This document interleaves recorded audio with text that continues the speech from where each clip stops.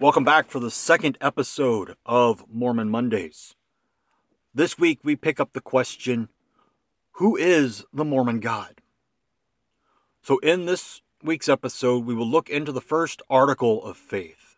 We believe in God, the eternal Father, and in His Son, Jesus Christ, and in the Holy Ghost. This sounds very Christian. It sounds orthodox. But what do they mean by these statements? They sound like they believe in the Trinity like any Orthodox Christian. But do they really believe in one God in three persons, or do they believe in many gods?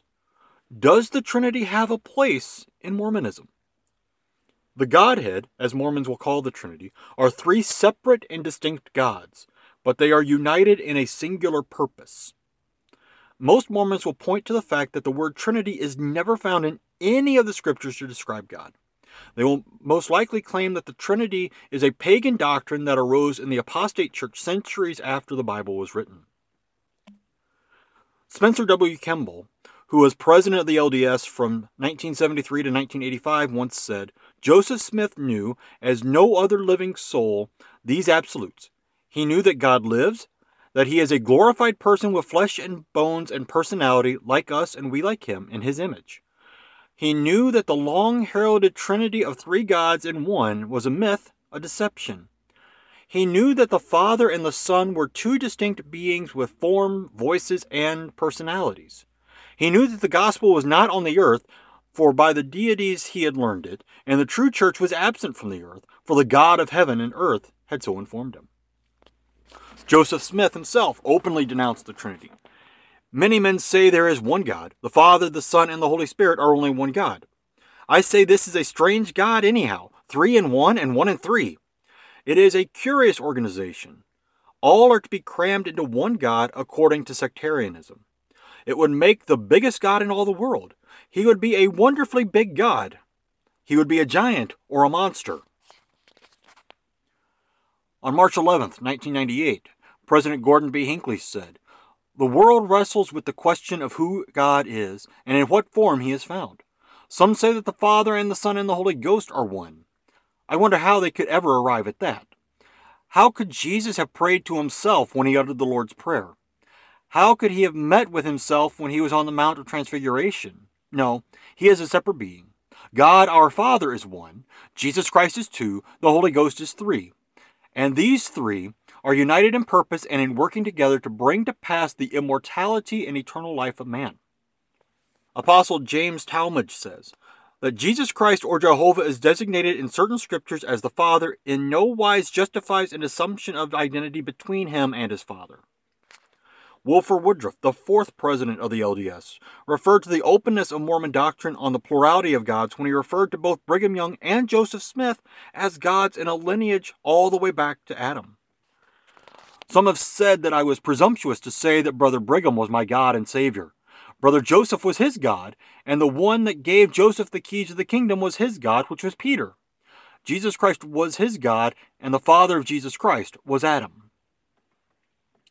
Apostle Heber Kimball, grandfather of President Spencer Kimball, also believed that he would one day be a savior to many. From the Mormon scriptures, we can see a waffling between monotheism and a plurality of gods. 2 Nephi 11:7 states that the Father is the God of Christ, therefore Christ is subordinate to the Father. 2 Nephi 31:21 speaks of the ontological unity of Father, Son, and Holy Ghost. This is paralleled in Alma 11:44, 3 Nephi 11:27, and Mormon 7:7. Mosiah 15:2-5 speaks of Christ of being both the Father and the Son. This is paralleled in Mormon 9:12 and Ether 3:14.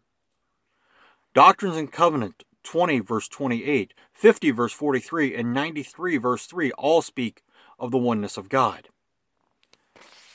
Read also Doctrines and Covenant 121 verses 28 through 32, and then wrap up.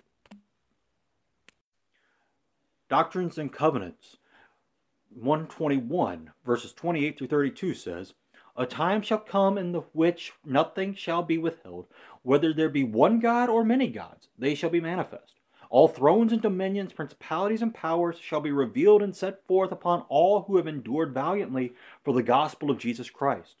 And also If there are bounds set to the heavens or to the seas or to the dry land or to the sun, moon, or stars, all the times of their revolutions, all the appointed days, months, and years, and all the days of their days, months, and years, and all their glories, laws, and set times shall be revealed in the days of the dispensation of the fullness of times, according to that which was ordained in the midst of the counsel of the eternal God of all other gods before this world was, that should be reserved unto the finishing and the end thereof, when every man shall enter into his eternal presence and into his immortal rest.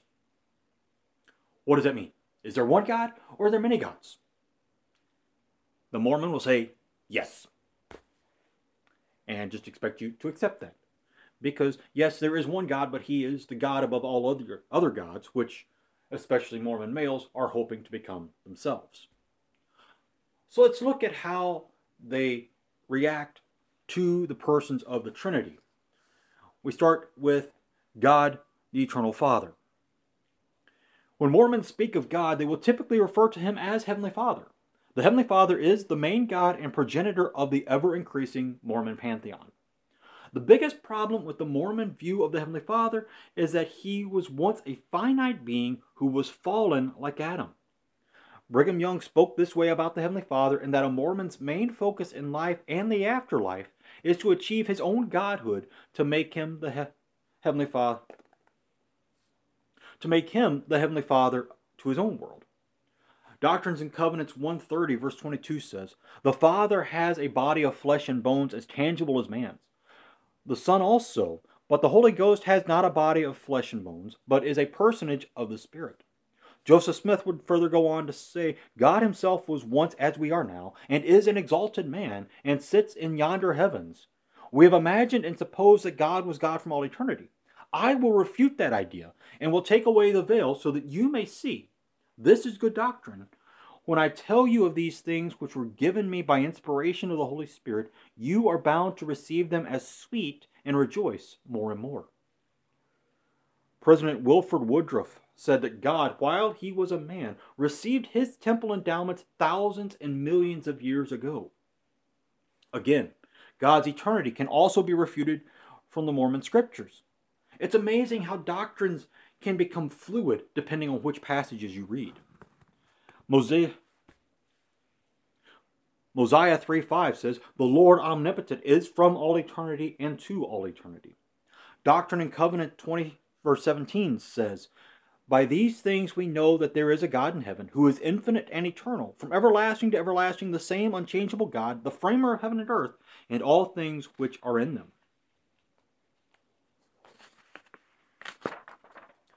Alma 18, 24 through 28 speaks of God as the Great Spirit, and has never been a man.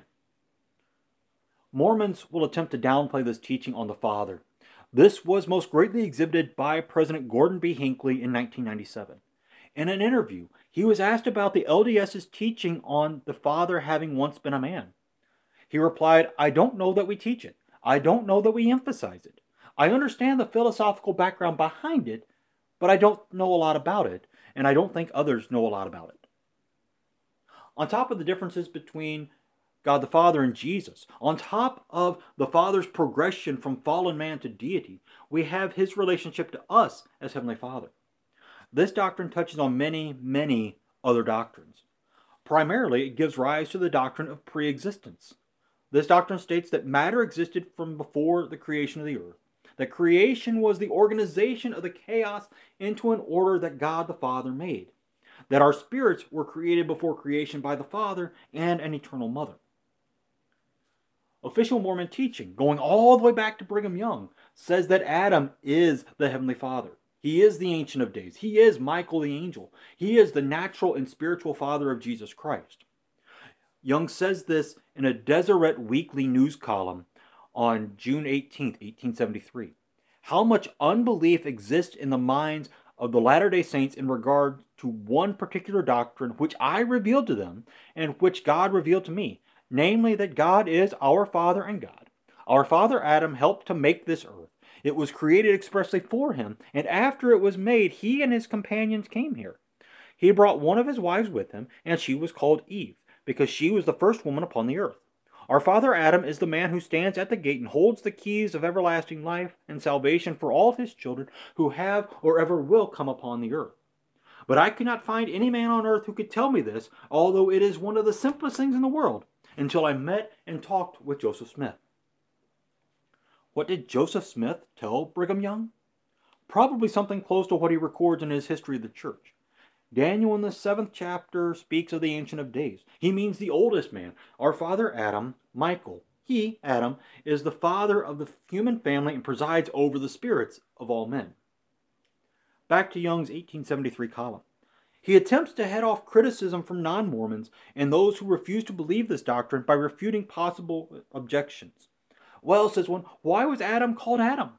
He was the first man on the earth and its framer and maker. He, with the help of his brethren, brought it into existence. Then he said, I want my children who are in the spirit world to come and live here. I once dwelt upon an earth something like this, in a mortal state. I was faithful. I received my crown and exaltation. Okay, so that's how the Mormons view God the Father. Let's look at Jesus Christ and his position in the Mormon faith. Jesus is the firstborn son of God the Father in the first estate. Ether 3:14 says, Behold, I am he who is prepared from the foundation of the world to redeem my people. Behold, I am Jesus Christ. I am the Father and the Son. In me shall all mankind have life, and that eternally, even they who shall believe on my name, and they shall become my sons and my daughters. Doctrines and Covenants 76 verses 11 through 14 say, We, Joseph Smith Jr., and Sidney Rigdon, being in the Spirit on the 16th day of February, in the year of our Lord 1832, by the power of the Spirit our eyes were opened and our understandings were enlightened, so as to see and understand the things of God, even those things which were from the beginning before the world was, which were ordained of the Father through his only begotten Son, who was in the bosom of the Father even from the beginning, of whom we bear record, and the record which we bear is the fullness of the gospel of Jesus Christ, who is the Son, whom we saw, and with whom we conversed in the heavenly vision. Skipping down to Doctrine and Covenant 93, verse 21, And now verily I say unto you, I was in the beginning with the Father, and am the firstborn. Abraham chapter 3, verses 27 to 28 says, regarding Jesus being chosen as the Savior, And the Lord said, Whom shall I send? And one like unto the Son of Man answered, Here am I, send me. And another answered and said, Here am I, send me. And the Lord said, I will send the first. And the second was angry, and kept not his first estate. And at that day many followed after him. So here we have Jesus and Lucifer both volunteering to be the Savior, and the Father picking Jesus over Lucifer. So Jesus becomes the Savior, Lucifer becomes the devil. Milton R. Hunter writes in The Gospel Through the Ages, the appointment of Jesus to be the Savior of the world was contested by one of the other sons of God. He was called Lucifer, son of the morning. Haughty, ambitious, and covetous of power and glory, this spirit brother of Jesus desperately tried to become the Savior of mankind. Jess L. Christensen, in his A Sure Foundation, writes, On first hearing, the doctrine that Lucifer and our Lord Jesus Christ are brothers may seem surprising to some, especially to those unacquainted with latter-day revelations. But both the Scriptures and the prophets affirm that Jesus Christ and Lucifer are indeed offspring of our Heavenly Father, and therefore spirit brothers. Both Jesus and Lucifer were strong leaders with great knowledge and influence. But as the firstborn of the Father, Jesus was Lucifer's older brother. Ezra Taft Benson, who became president of the Mormon Church in 85 and served until his death in 94, taught, The Church of Jesus Christ of Latter-day Saints proclaims that Jesus Christ is the Son of God in the most literal sense. The body in which he performed his mission in the flesh was sired by that same holy being we worship as God, our eternal Father. Jesus was not the son of Joseph, nor was he begotten by the Holy Ghost. He is the Son of the eternal Father. And in This Is My Doctrine, it's written, Of course, for Latter-day Saints who hold the belief that Christ was literally conceived by God the Father, the idea of a virgin birth becomes a bit problematic, as it would presumably change Mary's status as a virgin. Bruce R. McConkie gives his resolution to this conundrum by redefining virgin to mean a woman who has not known a mortal man. She conceived and brought forth her firstborn son while yet a virgin, because the father of that child was an immortal personage. So here we have all kinds of issues with who Jesus is in the Mormon faith. Continuing to beg the question, how can Mormons say that they are Christian when their beliefs in Christ are so far beyond what is Orthodox? But that's just getting up to his birth. We haven't even talked about the Mormon idea that Jesus progressed from the first estate through this world and into life everlasting. In the life and teachings of Jesus and his apostles' instructor's manual, it's written, as Joseph Smith taught, Jesus was born with a veil of forgetfulness common to all who are born to earth. But even as a child, he had all the intelligence necessary to enable him to govern the kingdom of the Jews, because he overcame the veil and came into communication with his heavenly Father. This also goes into the idea of the age of accountability, that once you can work your way out of that veil of forgetfulness, then you too can be just like Jesus. Milton R. Hunter again in the Gospel Through the Ages. Although John the Baptizer recognized Jesus as a perfect man, the Master made it clear that it was absolutely necessary for even the Son of God to be baptized. He, like the least of us, must obey every law of the gospel if he was to receive all the blessings predicated on obedience. Joseph F. Smith, Joseph Smith's grandson, wrote in the Gospel Doctrines, even Christ himself was not perfect at first. He received not a fullness at first, but he received grace for grace, and he continued to receive more and more until he received a fullness. Bruce McConkie, who we will hear many times throughout these sessions, wrote in The Mortal Messiah, Jesus kept the commandments of his Father and thereby worked out his own salvation, and also set an example as to the way and the means whereby all men may be saved. Russell M. Nelson wrote in the November 95 issue of the Ensign that Jesus attained perfection following his resurrection is confirmed in the Book of Mormon. It records the visit of the resurrected Lord to the people of ancient America. There he repeated the important injunction previously cited, but with one very significant addition. He said, I would that ye should be perfect, even as I or your Father who is in heaven is perfect. 3 Nephi 12:48. This time he listed himself along with his Father as a perfected personage. Previously he had not. And they reference Matthew 5:48.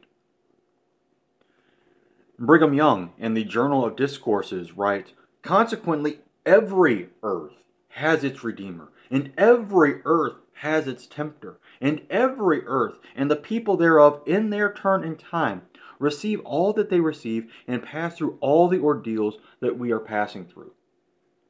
So here, Jesus is just another Redeemer. He just happens to be our Redeemer for our planet, but other planets have other Redeemers. So there is no one only begotten Son of God ruling over the whole universe. And so we've talked about Jesus' pre-existence. We've talked about his birth and his life and death and exaltation.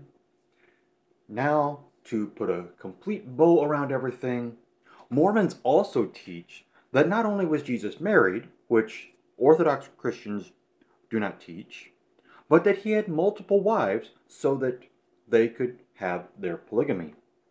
Brigham Young in the Journal of Discourses writes, the scriptures say that he, the Lord, came walking in the temple with his train. I do not know who they were unless his wives and children. In the Seer, it's written, from the passage in the 45th Psalm, it will be seen that the great Messiah, who was the founder of the Christian religion, was a polygamist. The Messiah chose to take upon himself his seed, and by marrying many honorable wives himself, show to all future generations that he approbated the plurality of wives under the Christian dispensation, as well as under the dispensations in which his polygamist ancestors lived. Orson Hyde, in the Journal of Discourses, says, it will be borne in mind that once on a time there was a marriage in Cana of Galilee.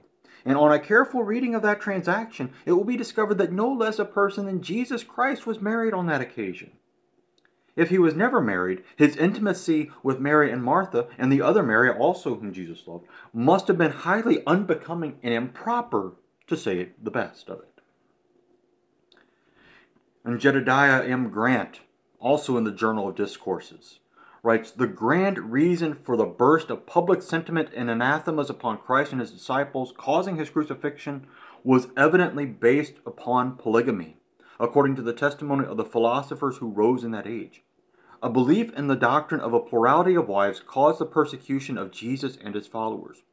We might almost think they were Mormons." So this is the idea of God, especially when we come to the Heavenly Father and to Jesus Christ. Next time, we will go into the Holy Ghost and into the gifts that the Holy Ghost gives to the people. One programming note for this, because of my time constraints and things going on with the coronavirus and messing up things at work and home and all kinds of different reasons for it, I've moved these Mormon Mondays to bi-weekly so that I have the time to properly prepare them as I would like them to be prepared and presented to you. So Mormon Mondays, as you have seen, this is 2 weeks from the last one, will be every 2 weeks so that I can properly and fairly give their side of the story when talking with them about what they believe, teach, and confess, as we also try to tell them what we believe, teach, and confess.